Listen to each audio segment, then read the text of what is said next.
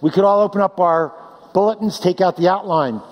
We are coming quickly to an end of the book of Deuteronomy. Last week, we began really a mini-series. Last week, today, and next week. A little grim, because Moses is warning the people. And I know we all want to be lifted up and encouraged, but the Word of God many, many times warns us about turning. So Moses last week warned. This week he's warning. I didn't label last week part 1, but it was. Those of you who want to keep it. Today's part 2.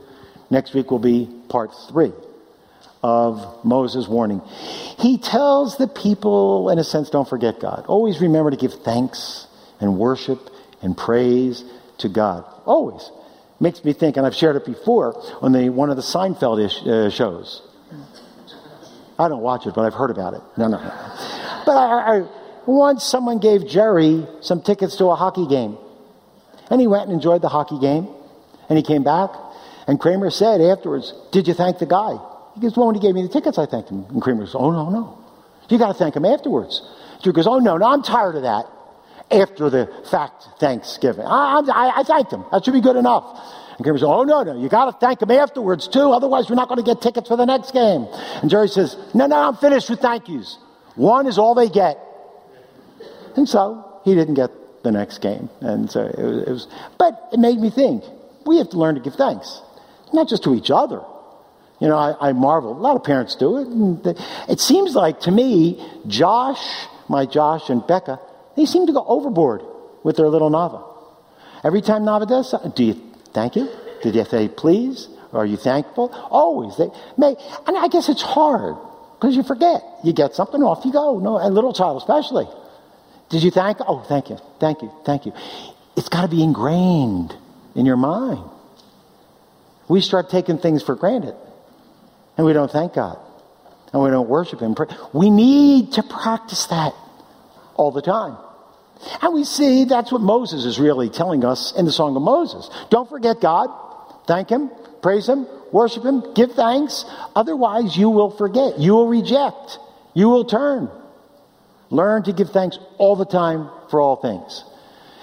There was a good king by the name, there's few kings that were good, but there was a good king by the name of Asa. He was a good king in the land of Judah. And he started off his career in the 2 Chronicles. He started off his career praising and worshiping and giving thanks to God. He did good. And the Bible tells us at one point that an army was coming against him from the south, the Dead Sea area. An army of 1 million people. This was at the beginning of this good King Asa's reign. And it said Asa was a good king and he trusted God. He gave thanks to God. He worshiped God. And so this army came against 1 million people against him. And he says, Lord, you got to do it. And the Lord destroyed the enemy. Just like that. Now time passed and it's 35 years later. Asa's at the end of his reign. He's been blessed by God. He's had good 35 years. And so now another army is coming against him. The end of his career. It's 35 years later. Another army is coming against him. And rather than turning to God or trusting God, he goes to a foreign enemy and he gives them money for you to come and invade this enemy so I'll be protected. And that's really the story. And I want you to skip a couple slides to 2 Chronicles 15 to verse 7. Verse 7. It's at the end. That's we go. Good. Look what it says. And at that time, the Hanani, the prophet, the seer, came to Asa, king of Judah. This is at the end of his career. Because you relied on the king of Aram, which is really Syria. So instead of going to God, he went to Syria and said, Syria, you attacked this other country coming against us. Instead of going to God, he said, you relied on the king of Aram, and you have not relied on the Lord your God. Now, I want you to remember, Asa was a good king. He relied on God his whole life. And then it's at the end, his last year or two. It says, you've not relied now on this time. Therefore, the army of the king of Aram has escaped out of your hand. And what I like you to see is this next sentence. You have acted foolishly in this. I could see him say, wait, I've trusted the Lord my whole life. Well, keep going. But he became arrogant. He thought he deserved all his riches and position and wealth. He forgot to give thanks and praise. And it says, you've acted foolishly in this, king. Indeed, from now on, you will surely have tsuris. That's because you're in a Messianic congregation, you hear tsuris. If you're in a church, you wouldn't hear tsuris. Headaches, problems, difficulties. You will have wars. Why, everyone? You didn't trust him. And that's the message for us. You didn't trust. You forgot God. You rejected the power of God. You forgot. I put it here. We suffer when we reject, we forget, we forsake, we rebel against God's goodness, God's faithfulness, and God's blessings. When you forget, you suffer. We see, main thought. Fill it in your outlines. This is part 2. We saw something similar last week. When we reject God's goodness, that's all the blessings he gives in your life. When we reject God's faithfulness, his trustworthiness, his reliability, you can expect, I know people don't like the word, I'm always a little cautious about it, God's anger, God's discipline, I could say God's displeasure. I know we don't like the word punishment because punishment is for your sins and we've been judged for our sins. But anyway, when you reject God, you can expect his anger, his discipline, and the problems that are going to come in our lives. Last week I mentioned, just quick, Moses, Joshua warned Israel, and in a sense they warned us. They said, we're going to teach you a song, Israel, and this is today. Last week, Joshua and Moses said, Israel, you're going to learn a song, you're going to sing the song, and there's a purpose for you singing the song. Next week, we will sing a song of Moses. It's not that one. But this song is a testimony to who God is. It's a testimony to what you're going to become. It's a testimony to the faithfulness of God. It's a testimony and a record of you rejecting and rebelling and what will take place. God is trying to tell them, always remember, I'm faithful. When you turn from me, there's trouble. And it's the same thing in our lives, believers. Now, I'm not talking about your eternal salvation when you're in this left bubble. If you've never accepted the Lord, you're apart from God, you're separated from him. You might be a good person. You've never accepted Messiah. You accept Messiah, put your trust in him, you come into the bubble, the body of Messiah. But that doesn't mean that you still can't live your own life and turn away from God and rebel against him and reject him. And if you do, as a believer, you suffer. Misery, wars, trouble, anguish. Are you going to heaven? Of course you're going to heaven because you put your trust in Yeshua. But that doesn't mean your life is going to be good when you reject God. So here we have the song. 3 things, and you can fill this in. I think I was thinking about giving you the 3 points early and quick. 1, we should remember and not forget God's blessing to you. That's the first thing. Remember, don't forget God's blessing. Roman numeral 2, you could just fill it in. First, we should remember his blessings. 2, we should beware of turning. You just want to fill it in quickly. Turning and forsaking God. And 3, we should fear. Believers, wake up. We should fear God. We should fear God's anger and discipline or displeasure. So, let's start off. 1, we should remember and not forget God's blessings to us. It's crucial. We're going to get closer and closer to Thanksgiving. I'm going to share that on the last weekend in November. Israel forgot God's blessings. They didn't. It's like you got to remind yourself and remember and rehearse it and recite it and constantly recount God's blessings to you all the time. It is good and healthy. Israel forgot. We do too. We have to, this song, we're supposed to practice giving thanks and remembering what God has done. How do we do that? First, we are to remember or recount and not forget God's blessing to us. This is how we remember God's blessing. We are to recount it. Go it over and over and over in your head. It's a healthy practice. We should recount the greatness of God. Now, first thing I wanted to say, when I said we recount the greatness of God, I didn't say his blessings. The first thing you do is you recount, narrate, rehearse who God is, his greatness. I'm not saying his blessings. That's what he does. I'm saying his character, who he is. You recount the greatness of God. Moses begins, and I'll get to that in a minute, but Moses begins, 31:30, he says this. Then Moses spoke in the hearing of all the assembly of Israel. Remember, he's on this side of the Jordan. Everyone look up here. Here's the land of, here we're down in Egypt. Down here is in Egypt. We got out of Egypt, went down into the Sinai Desert. We came over, we wandered in the Sinai Desert for 40 years, came up on this side, Jordan River, Israel's in the middle. On this side, there was 3 nations, and you should remember them. Does anyone know them? Good. I taught you well. I like it. We are on. Here we go. Ready, everyone? 3 nations on the side of the Jordan was Edom, Moab, and the sons of Ammon. Those 3 nations. That's on the Jordan side. And so Moses came up there with the Jewish people, and he's telling them. Then Moses spoke in the hearing of all the assembly. He got all the people together. He's on the other side of the Jordan. He's about to die. He's going to die. Joshua's going to take him across the Jordan into the land of Israel. Moses gathers them all together, the assembly of Israel. And he says, the words of the song until they were complete. God had Moses teach the Jewish people the song of Moses. First, God told Moses. Second, Moses told Joshua. Third, Moses and Joshua tell all the people. Here's your song, folks.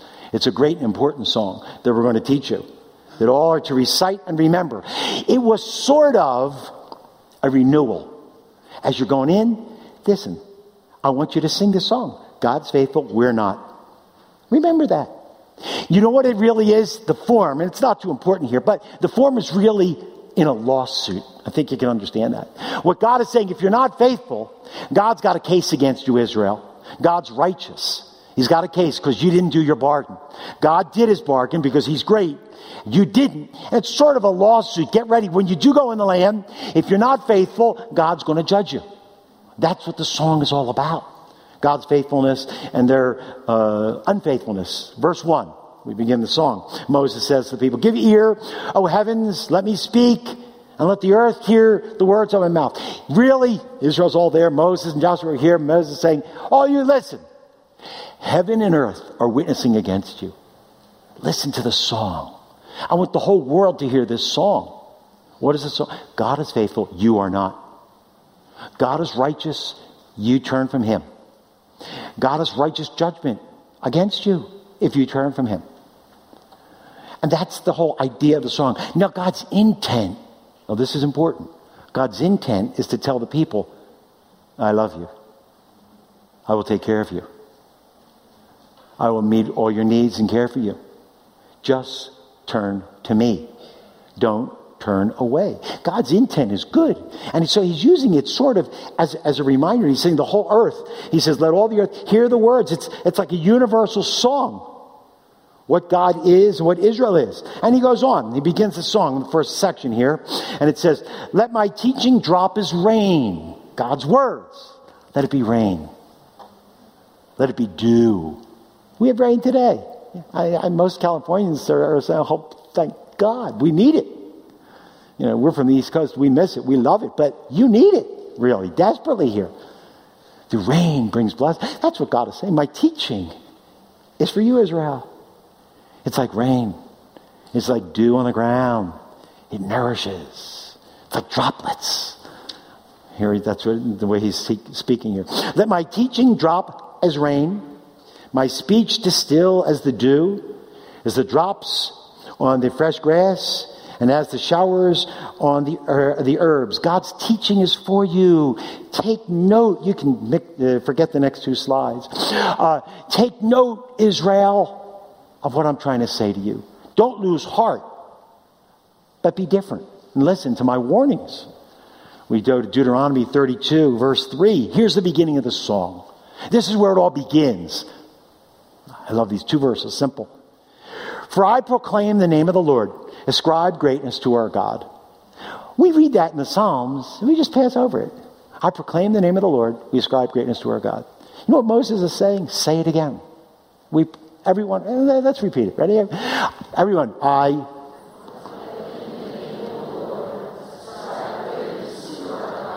Again.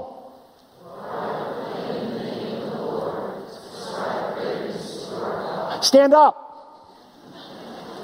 Come on, this is not idle. This is important. Everyone.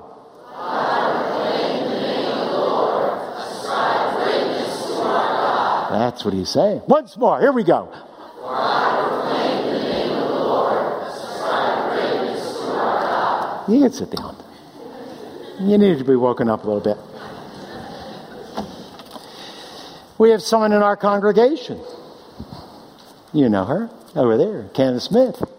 She's embarrassed, she's hiding. This is her book. It's her book. And me, as a rabbi, I got the privilege of reading it and critiquing it. And I told her, I have nothing to critique. Oh, you got a verse wrong here and there, misspelling here and there, nothing. The book is on the greatness of God. And she thanked me for reading it. I said, thank you. All it did was turn me to the Lord. She speaks about the greatness of God. All his attributes. It is so good to go over God's attributes. Who he is. Here it is. We're ascribing, not what God has done for us. That's another issue. We're going to get to that. But first, just who he is, his character, his nature. You got to be blown away when you start studying it. You're going to read this. You're going to get it. You're going to be blown away. Because it's going to tell us how great he is, how small we are, how much he loves us. We ascribe greatness to the Lord. That's what you did. We proclaim the name of the Lord. That's what it means when Moses says, proclaim the name of the Lord. Proclaim his greatness. Ascribe greatness. Larry, it's enough. No, it's not. It's never enough. I go the whole hour, and we should leave here going, oh, he's so great, he's so great, he's so great. That's what Moses is saying. Focus on the greatness of God. Okay, it's enough. Commercial for candy. Anyway. Look with me. Psalm 29. You get a feeling this is what he's doing. Ascribe to the Lord, O sons of the mighty. Ascribe. Here we go. God, God, God. It's all him. It's always him. Ascribe to the Lord glory and strength. He's got all power. Glory shines, his brilliance, his goodness, his holiness. Ascribe to the Lord the glory due his name. Worship the Lord in holy array. You know, I preach. Women, you go to your women's. We all want to be good, don't we? We all want to be good. We want people to say, weren't you good? But you know, I'll tell you honestly, I do. I'm just like everybody else. But I'll tell you afterwards. What you want really, and when people start thanking you for a good man, the flesh wants it. But you got to ascribe greatness to him. It's all about him. All about him. I felt good, I did good. I feel bad, I didn't do good. Nothing. It means nothing. It's all about him. It's all the greatness of ascribe to him. We can't ever get tired of ascribing to how great he is. It says, ascribe to the Lord, glory to his name. Worship the Lord in holy array. The voice of the Lord on the whole waters thunders. All over the world, the God of glory thunders. The voice of the Lord is over many waters. The voice of the Lord is powerful. The voice of the Lord is majestic. And God is great. God is holy. God is good. On and on. Verse 5, the voice of the Lord breaks the cedars. Yes, the Lord breaks in pieces the cedars of Lebanon. The voice of the Lord hose out the flames of fire. The voice of the Lord shakes the voice of the Lord's power and mighty. And I was thinking about this week, and then all of a sudden I had to add another verse. Because we're going to get to it. But in the book of Revelation, remember, it's the book of Revelation, not Revelations. Cut the S off, right? Okay. It's Revelation. It's the revelation of Yeshua. Anyway, pet peeve. When you get to chapter 4, it tells us who God the Father is. And look what it says. Revelation 4. There are 24 elders. We're not sure who they are. We're not sure if it's the body of Messiah. There's a question, debate. It's not important. But whoever's in heaven, the 24 elders, fall down before him who sits on the throne. They worship him who lives forever and ever, and they will cast their crowns before the throne, saying, ascribe to the Lord, worthy, O Lord, are you, Lord our God, to receive glory and honor and power and glory and honor and power, glory and honor and power. Ascribe greatness, proclaim the name. For you created all things, and because of your will they existed, and they were created. Chapter 4 gives glory to the Father. Chapter 5, glory to the Son. Listen to the words, how great he is. Then I looked and I heard the voice of many angels. What a power. This is heaven. The elders, all the believers, all the angels, myriads of angels, everything in heaven and earth are only looking to the Father, to the Son, to the Holy Spirit, looking to God. And it says, they all, I love this scene, many angels around the throne, living creatures, and the elders, the number of them, myriads among myriads. multitudes, thousands and thousands, 10,000s and thousands of thousands, saying in a loud voice, worthy is the Lamb, Yeshua, who was slain to receive power and riches and wisdom and might and honor and glory and praise and glory, and ascribe to the Lord how great he is. And every created thing which is in heaven and on the earth and under the sea and all things in them. And I heard everyone saying to him who sits on the throne and to the Messiah, the Lamb, be blessing and glory and honor and dominion forever and ever. And the four living creatures, everyone fell down. Amen. And they worship. And the elders fell down and worship. And they ascribed greatness to God. That's what we do. You know something? That's what we need to do all the time. Ascribe greatness to who he is. Verse 4, Moses, the rock. Well, you could preach a whole message probably on the rock. His stability, his strength, his power, his reliability. The rock is always portrayed as God's strength and power. He is perfect. No unrighteousness in him. That's what Candy's book brings out. For all his ways they're just. A God of faithfulness without injustice. Always righteous and upright is he. Candy's book is that. And then I got another one here, folks. Our great and awesome God. It's a good one to get a hold of too. This book deals just with a couple interesting topics. God exists. Nothing to prove. He always has existed. God is spirit. God is personal. He's caring and loving. God is triune nature. God is infinite. No beginning, no end. He's always there for you. He's outside of time. Time doesn't limit God. He created time. God's infinite in knowledge. He knows everything. No surprises. Everything you're going through right now, all your pain, everything, God knows it all. And along with that, he's loving. Not only does he know your problems, but he loves you. And he cares for you. And he's everywhere present. God is omnipresent. So he's always, no matter where you go, David says, if I go to heaven, he's there. If I go down to the Sheol and hell, he's there. He's everywhere. I can't escape him. He can be relied upon. He's the rock. He's perfect. Perfect in knowledge. He's not limited by space. He's with every one of us, wherever you go, all over the world. He has all power.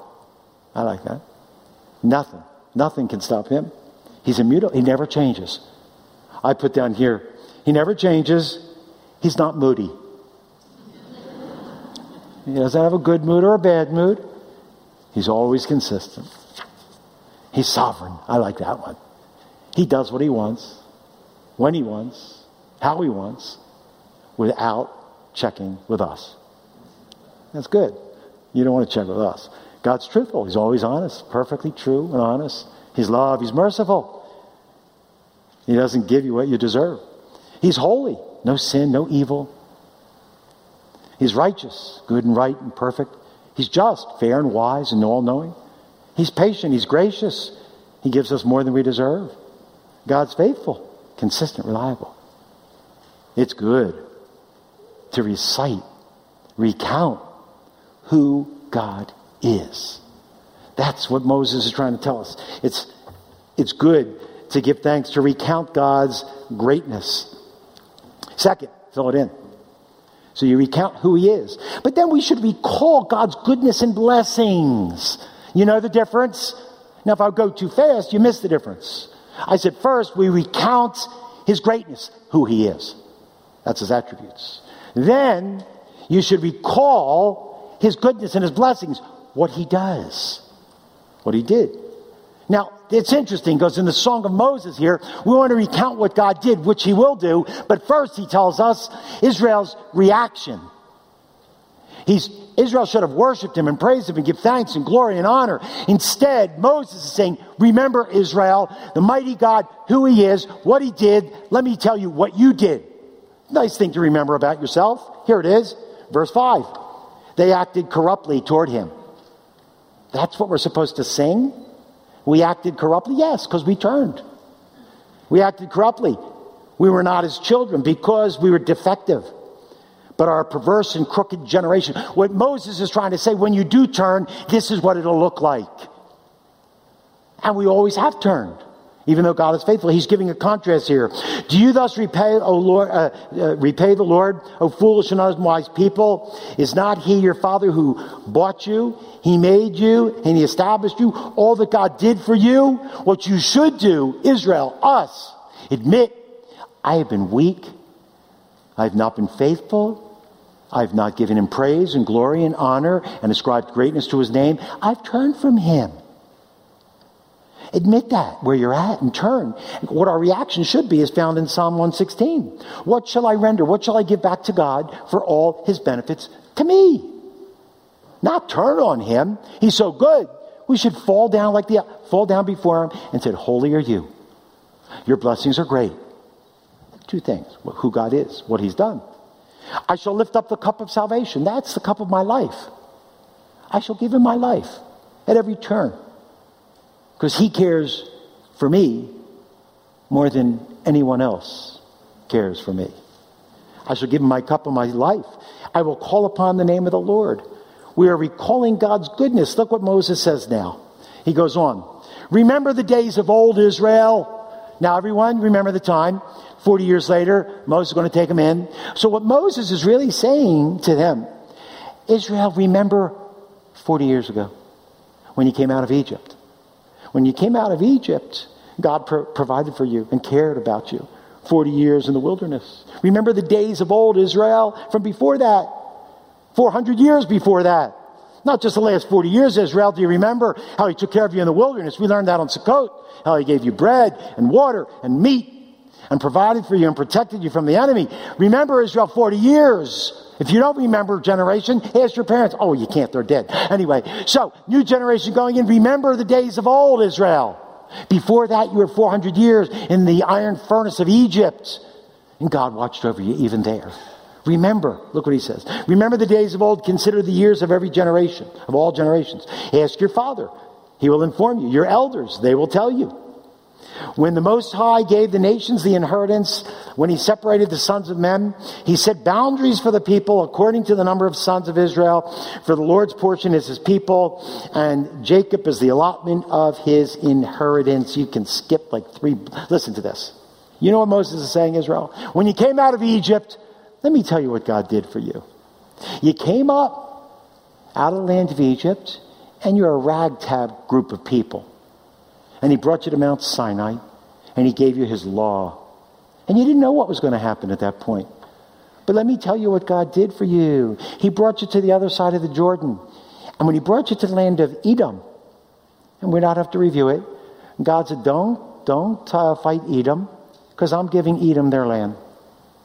Then they went up to the land of Moab. And God said to Moses, don't fight with Moab, I'm giving Moab their land. Then they went up to Ammon, sons of Ammon. He says, don't touch them because I'm giving them their land. God distributed the portions of land. Actually, Genesis 10, he distributed all different peoples all over the world. But Israel, you are special. You are special. Look at me. Look what God says in Genesis chapter 17, verse 20. Verse 20, way back. As for Ishmael, Abraham's other son, I've heard your cry, Abraham. Behold, I'm going to bless him. I'll make him fruitful. I'll multiply him greatly, exceedingly. He shall become a father of 12 nations. God made the Arab nations. And it says, I will make him a great nation. But you, Israel. Yeah, you know that movement. You. Some of you know what I'm talking about. You. See, Israel, God is saying to Israel, you're the ones. You. I'm making you special, Israel. Remember what God did. Israel, look what it says. The Lord said to Abram, after Lot had separated from him, Abraham, lift up your eyes. Lift up your eyes and look from the place where you are. North, south, east, west. It's yours. The glory of all lands. I'm giving this land to you. When you get there, you see the hills and the valleys. Many, many great valleys with vineyards and olive groves. And you see the mountains, the mighty mountains of Israel. Mount Hermon with the snow, the blessings of Israel. Then you see the streams and the water. You see the Mediterranean, the Sea of Galilee. You see the streams all over. And he says to Israel, to Abraham, look, north, south, east, west. Abraham, it's yours. I've given all this to you. Verse 15, for all the land which you see, Abraham, I give it to you and your descendants forever. I will make your descendants like the dust of the earth, so that if anyone can number the dust of the earth, then your descendants can also be numbered. Arise, I like this one. Arise, walk about the land. Through its length and breadth, I give it to you. First, we recount God's greatness. Second, remember his goodness and blessings to you. I like the way Psalm 105 puts it. Verse 8. God remembered his covenant forever, the word which he commanded to 1,000 generations, the covenant which he made with Abraham, and his oath he made to Isaac. Then he confirmed it to Jacob for a statute. What? He says to Israel as an everlasting covenant, saying, to you I will give the land of Canaan as the portion of your inheritance. God has given Israel so much. We make the application to us. What has God given us? We forget, don't we? Okay, first, you ascribe greatness to God. Go through his attributes. It's good practice. Then go through what he's done for you. Why do I say January 15th? I remember my salvation when my life began. He took a crazy, wild, young man, changed my life. He gave me salvation. Gave me a whole new perspective on life. You know, I go back to Philly every so often, and I see my old friends, and I pity them. They're stuck. They're nowhere. Oh, they may have gotten jobs. But life's been a waste, folks. Without God, there's no real meaning. Oh, I know. They got a wife and some kids. Yeah, okay. That's all gravy. I think what God's done, he's given me salvation. He's given me a relationship with him.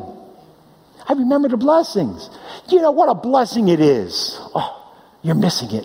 If you don't wake up every morning and open that book, what a blessing to hear the word of God. Change the way you're thinking. What a blessing it is to be able to talk to him. What has he done for me? I'll tell you what he's done. He's given me, us, this building. He's given us this. It's unique. People all over.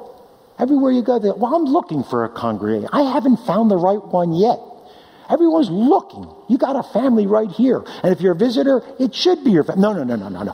This is a great, great spiritual family. God has blessed us with so much.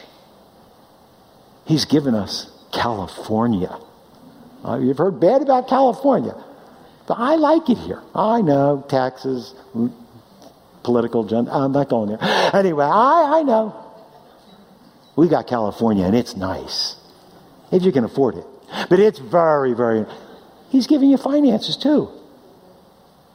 He's giving you homes. He's giving you spouses. He's giving you children. We forget the blessings of God in our life, folks. We have so much, but we forget it. I think sometimes we want more.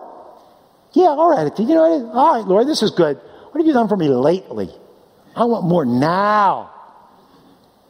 Just think of God's word to David. If that had been too little, I'd give you more. Because God loves to give more.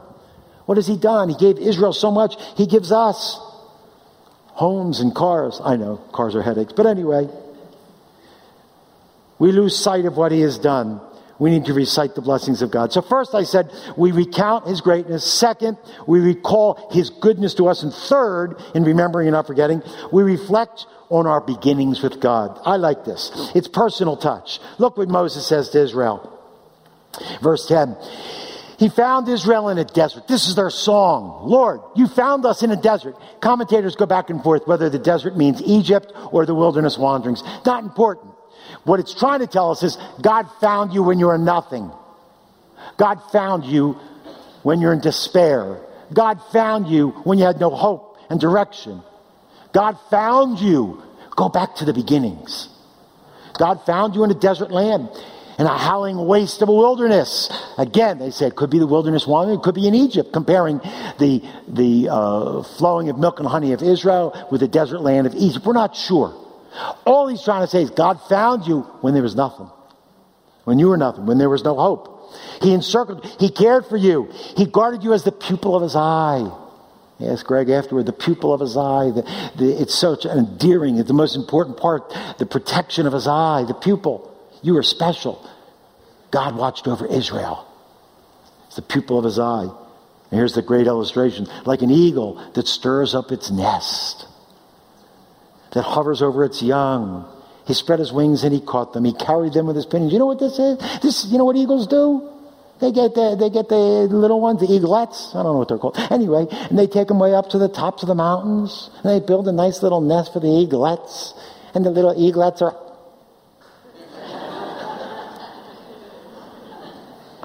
and the big giant eagle comes, warm. Thank you. And he keeps going, keeps giving them. And they're so comfortable and cozy. Then all of a sudden, Dad comes and starts shaking the nest. Oh, no, don't shake. Give me that. And then all of a sudden, the parent, the eagle, kicks him out. He's going down. Oh, thanks, Dad. Back up to the heights. That's good.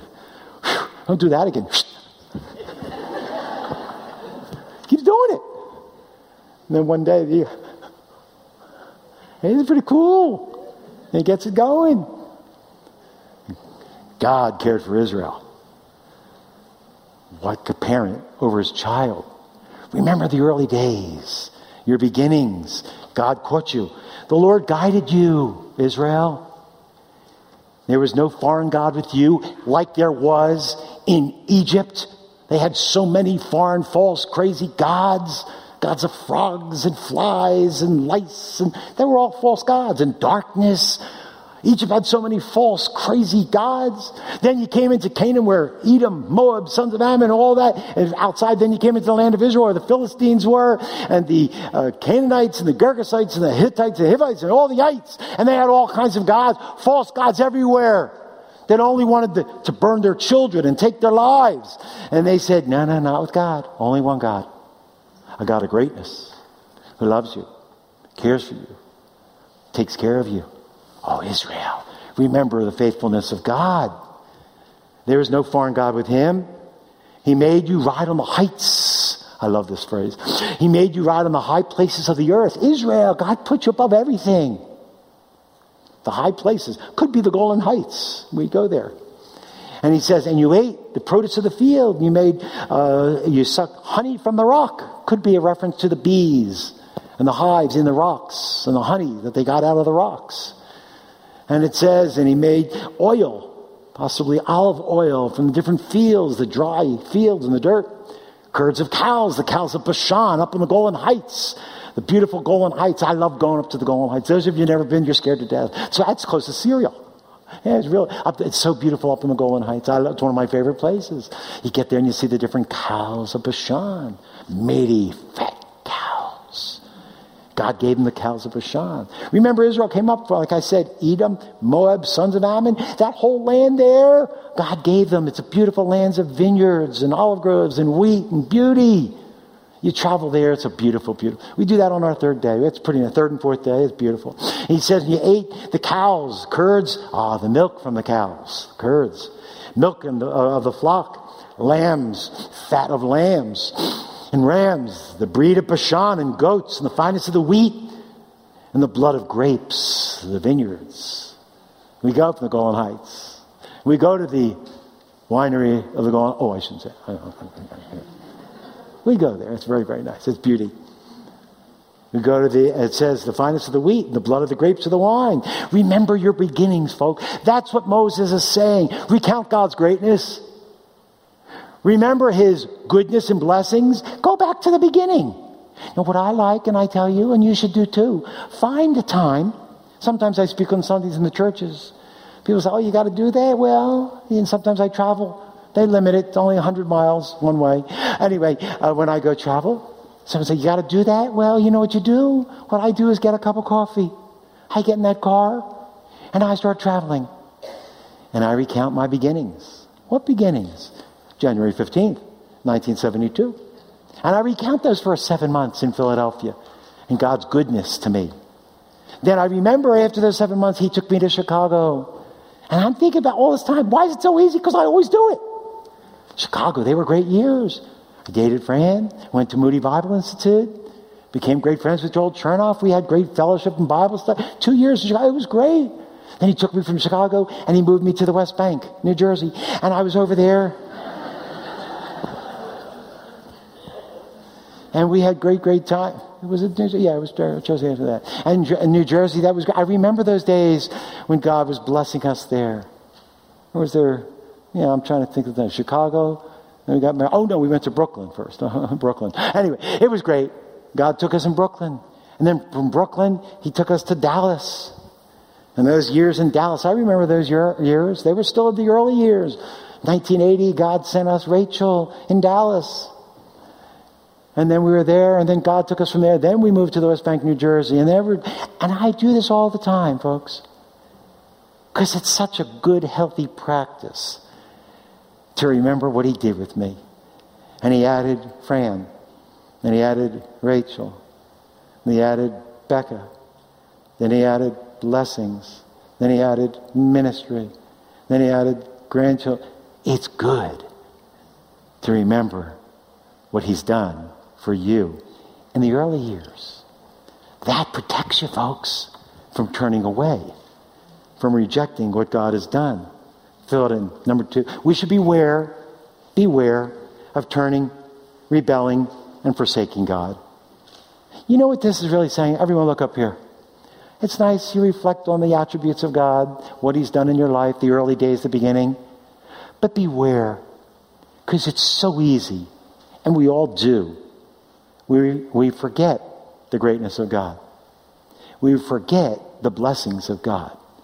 We forget the early years because of the trouble we have now, or the prosperity we have. What God is telling Moses and the Jewish people and us, beware, we turn. Listen, all the time. Don't sit back and say you don't turn. You are a turner. Say, everyone, out loud.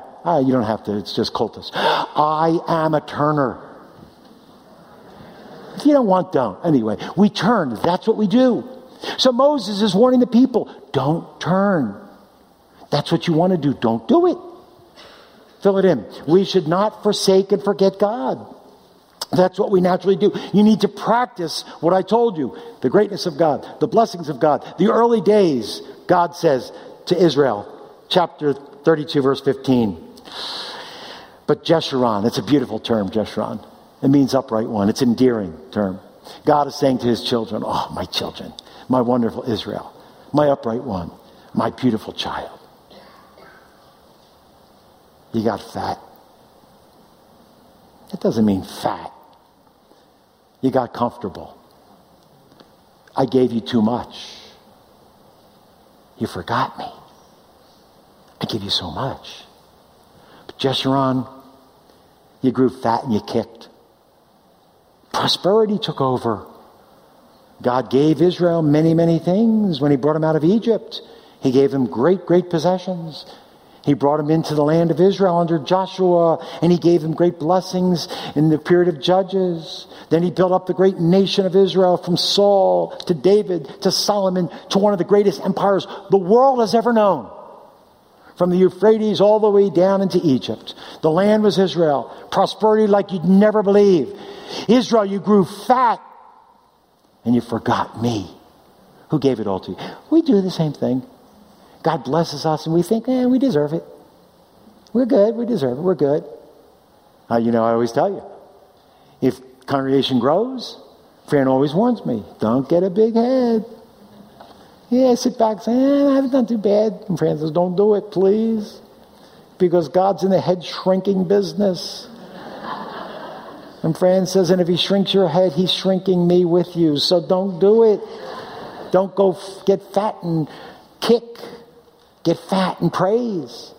Get fat and recount His greatness. Get fat and recall His goodness. Get fat and remember the beginnings. Get fat and remember it's all been God.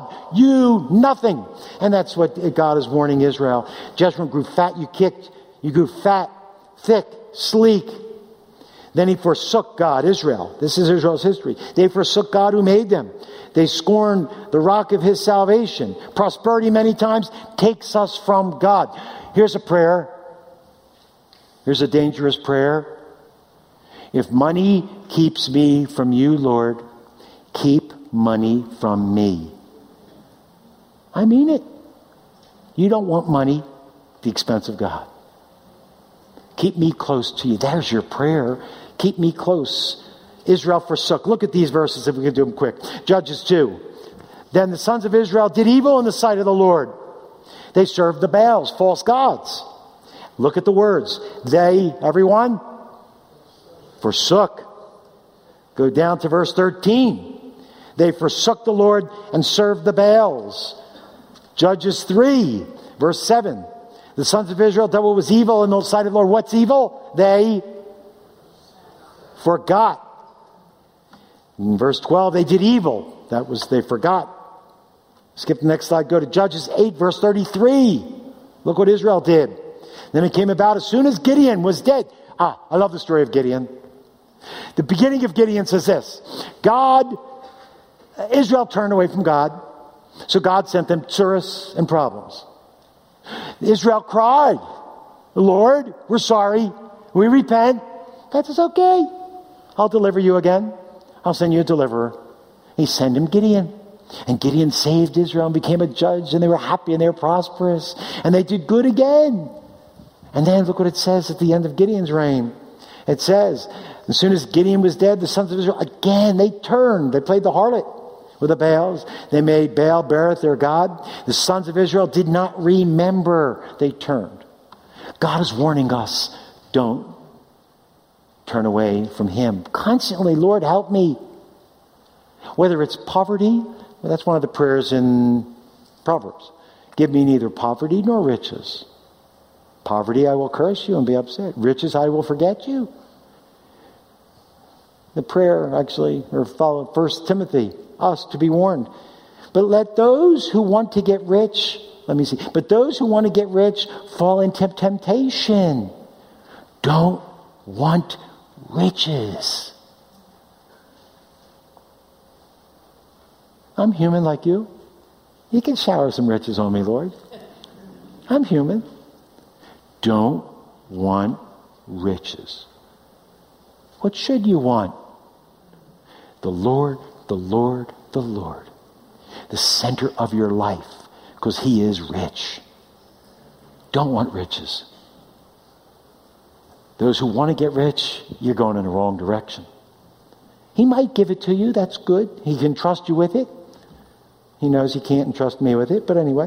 Those who want to get rich fall into temptation, snare, many foolish and harmful desires which plunge men into ruin and destruction. For the love of money, not money, the love, the craving, the wanting it, things, is the root of all sorts of evil. And by longing for it, some have wandered from the faith. They pierce themselves with many griefs. Instruct those who want to be rich in the present world. Don't be conceited and fix their hope on the uncertainty of riches, but on God, who richly supplies us with all things. Instruct those to be good, to do good, be rich in good works, generous, ready to share, storing up for yourselves the treasure of a good foundation for the future, so that they may take hold of that which is life indeed. We should not forsake and forget God. And next, when you do forsake and forget God, you know what you do? You replace him with something else, which is idolatry. Don't replace God with anything. Israel did. When they forsook God, it always says this. Everyone look up here. Israel forsook God and accepted the Baals all the time.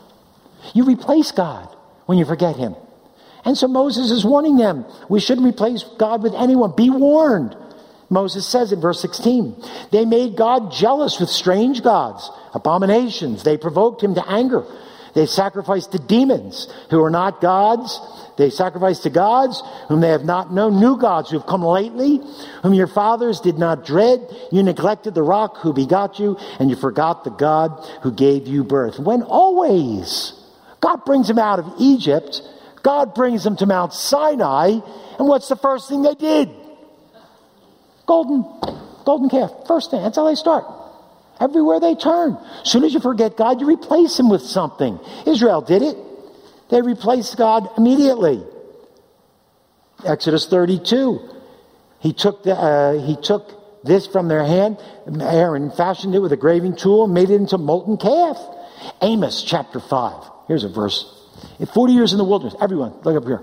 You're in the wilderness, you're thirsty. What did God do for you?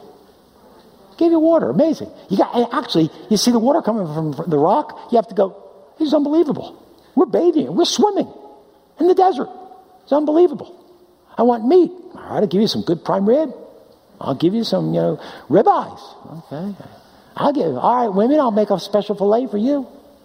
I'll give you the best of meat. You want bread? I'm going to give you some good bread.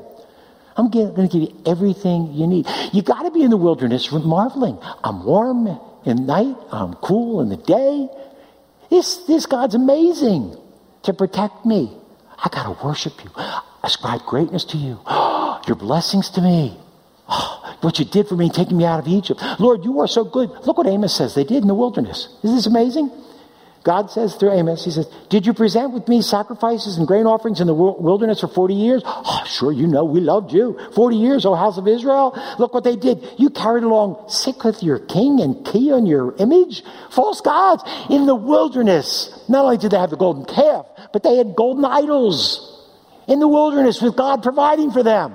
Now that's the mercy of God, that he didn't just blot them out. They had false gods in the wilderness. The Judges 10.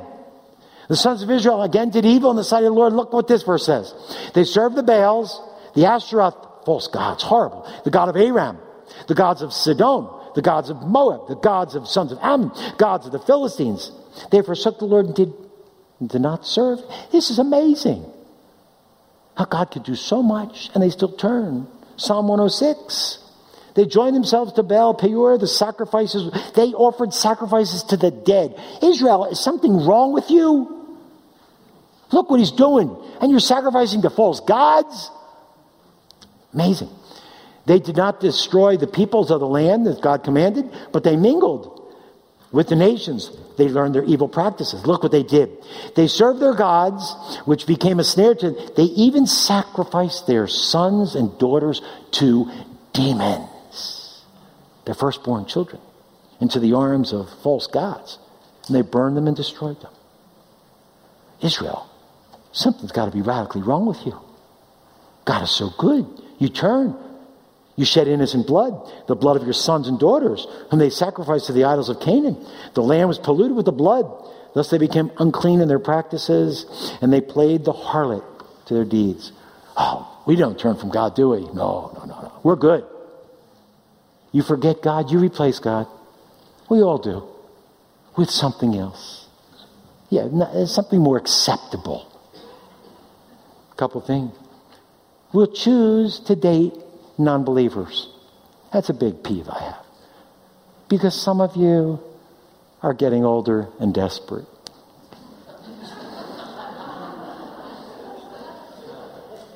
I didn't say which group. I just said some of you. And it's getting late. And I want to have children. I'm getting a little desperate. So I'll date this person, and we call it friendship evangelism. I'll become good friends with them. We date the non-believers, thinking we'll win them to the Lord. Nonsense. You don't care about it. You say it. All you want is a mate. You want a family and children. So you replace God with a date. Okay, we take it the next step to marriage. I can still worship God. My mate doesn't. You know how many times people come to me with misery and sadness? Now, if you have done it already, God can still bless you. But you've replaced God, folks. Just admit it. You replaced him for something you liked and wanted and needed because you refused to serve God. You replace him with something. I'll pick on some more people. You replace God with money or jobs. Yeah, I hear all the time. People, money, jobs, I can't come and worship because I have a job, position, popularity, sports. Don't get mad at me. My opinion. I'm just giving you my opinion. Your children are not going to become professional athletes. Folks, they're not going to do it. Now you think you're doing them good by having them play sports on Saturday morning. You're not. You're teaching them that sports is more important than God. Oh, no, they need to interact with children. They'll get plenty of interaction. They don't need sports on Saturday morning. Now, my kids were like everyone else, and so Fran and I compromised. Not that we're great or right or do it all right, but we let our kids, one semester, you could miss one Saturday. Just let your teachers and your coaches know you're not there on Saturday morning. You're worshiping with God. Just think of it. You're going to teach your children, worship God, or we play sports. Because they need to interact. You're doing what you want. You could teach your children the value of worship, the value of a congregation. So we replace God and we rationalize it. Sports. We need a home. We need work. We'll replace God with whatever. I put it this way. God comes second or last. And we replace him with what is convenient, feels good, and we like. We don't consider it idolatry, but it is. You've replaced God. Finally, let's fill it in. We should fear God, his anger, his displeasure, his discipline, his consequence. I said first, we should remember God, not forget him. Second, beware of turning. Third, fear God, folks. Fear him. I'm not ashamed to say, I fear God. I love him. He loves me. He blesses me. He gives me much more than I deserve. But if I get out of line, I fear the Lord. He will discipline me. He knows how to discipline me. We fear God. We should fear God. We may lose God's presence in our lives. Let me explain. I didn't say you lose salvation. You never lose salvation. I know some of you think you can. You can't. You're wrong. But that's okay. I'm up here. You're not. If you put your trust in the Lord, truly receive him, you're saved for all eternity. But as a believer, you might lose his presence in your life. Many believers have come to me and said, where is he? I don't feel God's presence. Maybe God has withdrawn from you. Maybe he hid his face from you. Not me, I'm a believer. No, if you turn from him, he'll turn from you. If you hide his face, he'll hide his face. Look what it says, what God said to Israel. We lose verse 32:19. The Lord saw this when Israel turned, and he spurned, and they spurned them because of the provocation of the sons and daughters. Then he said, I will hide my face from them. God, they're singing the song. God's going to hide his face from us. If I get out of line, if I do not read his word, if I do not pray, if I do not choose to worship him, if I do not choose to follow him, God may say, okay, go. You don't want me? All right, go. See what will become. It's like God saying, let me see what's going to happen. Pretty sad, scary. That's what he said to Israel. He says, I will hide my face from them. I will see what their end will be. Go on, Israel. You don't want me? I'll let them go by the nations. Let's see what their end will be. For they are a perverse generation, sons in whom there is no faithfulness. God will hide his face from you. God's presence might not be real in your life. We move away from God, and God may say, tell me what it was like. Tell me what it was like to turn away from me. Romans 1. Even though they knew God, they did not honor him as God or give thanks, but they became futile in their speculations and their foolish heart was darkened. Therefore, God gave them over. And for this reason, God gave them over. And just as they did not see fit to acknowledge God anymore, God gave them over. God will give you over, folks, which is pretty scary. You treat God lightly, he's going to treat you lightly. I don't want that. I want him to treat me as special. You may lose the presence of God, and finally, you can experience his anger, discipline, whatever you want to call it, punishment, displeasure. He says, Moses, sing the song. They've made me jealous by what is not God. They provoked me to anger with their idols. So I will make them jealous with those who are not a people. I will provoke them to anger with a foolish nation. For fire will be kindled in my anger and burns to the lowest part of Sheol, consumes the earth and its yield. sets on fire the foundations of the mountains. God says to Israel, you want to turn from me? Okay. A couple things are going to happen. If you want to turn from me and you want to worship the other idols, you want to turn to other gods, other nations, let's see what their rule will be like over you. So God lets another army come in and capture them. Or God holds back the rain. Or he sends them famines, disease, pestilence. God's anger with his people. If you treat him lightly, he'll treat you lightly. The 10 northern tribes of Israel. Folks, where are they? They're lost. God allowed the northern nations to be captured by the Assyrians because they spurned him to anger. What happened when Nebuchadnezzar and the Babylonians came in the south to Judah? God allowed the temple to be wiped out and destroyed, taken captive to a foreign land for 70 years. God brought him back. What happened again? The beautiful, magnificent Herodian temple destroyed to the ground.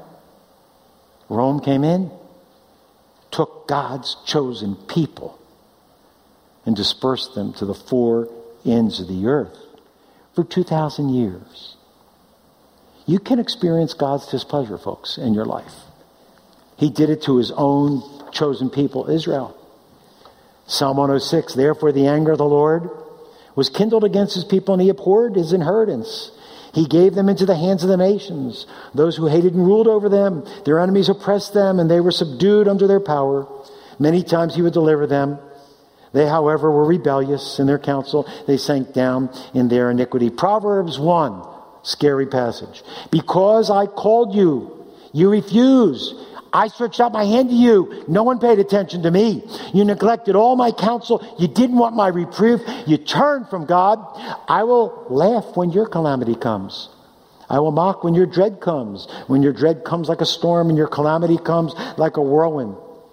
When distress and anguish come upon you, then you'll call on me, but I won't answer because you didn't want me. You turned from me.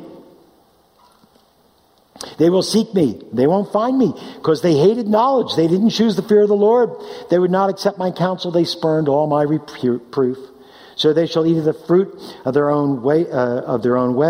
They will be satiated, satisfied with their own devices. For the waywardness of the naive will kill them. Turn away from God, it will destroy you.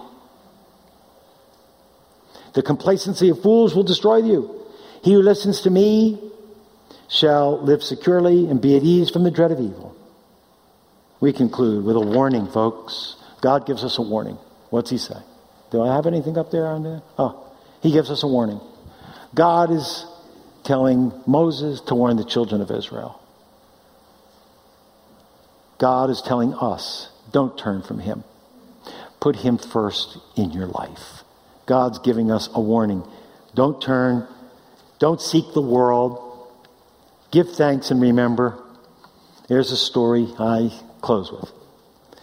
The great, great prophet Elisha and his servant Gehazi.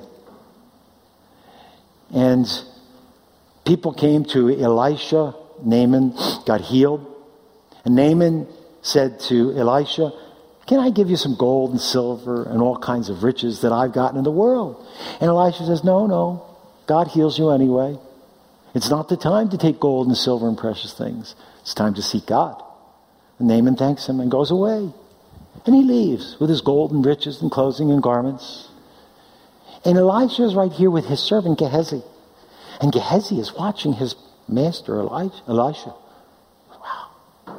He healed that guy. The guy wanted to give him gold and riches and garments and stuff. And Gehazi goes, that's nice. My servant Elisha's nuts. Maybe I can get it. Excuse me, Elisha. I got to go to the men's restroom. I'll be back in a little bit. You need me? Not now? Oh, I'll see you soon. I'll be right back. No problem. Naaman. Oh, yeah. Gehazi, what do you want? He goes, well, my master didn't want anything from you. No, he didn't. He says, but some prophets came. He lied. And he needs to help them and give them garments and some gold. Can you give me a little bit? I'll take it back to my master. Oh, sure. He said, what do you want? Give me a talent of gold. That's fine. About 70 pounds worth. He said, take 2. Take some garments. Gehazi goes, wow, what a finding. Oh, this is amazing. My stupid Elisha, he doesn't know anything. It's heavy. He's carrying all this. Let me dump it off in my place. Walks back in. And Elisha said, Gehazi, where were you? Oh, nowhere. Went in the bathroom. Had some devotions. Elisha says, oh, Gehazi. Oh, Gehazi. Bad, bad. I knew you went. I saw when Naaman turned to give you. He didn't have to see with his eyes. He knew it in his heart. And it says, then he said to him, did not my heart go with you, Gehazi? What are you doing? When the man turned from his chariot to meet you, is this a time to receive money and clothes and olive groves and vineyards and sheep and oxen and male and female and the worldly things? No, it's time to seek God. Therefore the leprosy that Naaman had, shall cling to you and to your descendants forever. So he went out from his presence, a leper as white as snow. It's time to give thanks to God. It's time to praise God. Who he is, what he does, how he saved us. It's time to guard. Don't turn from him. Fear his discipline. Don't turn away.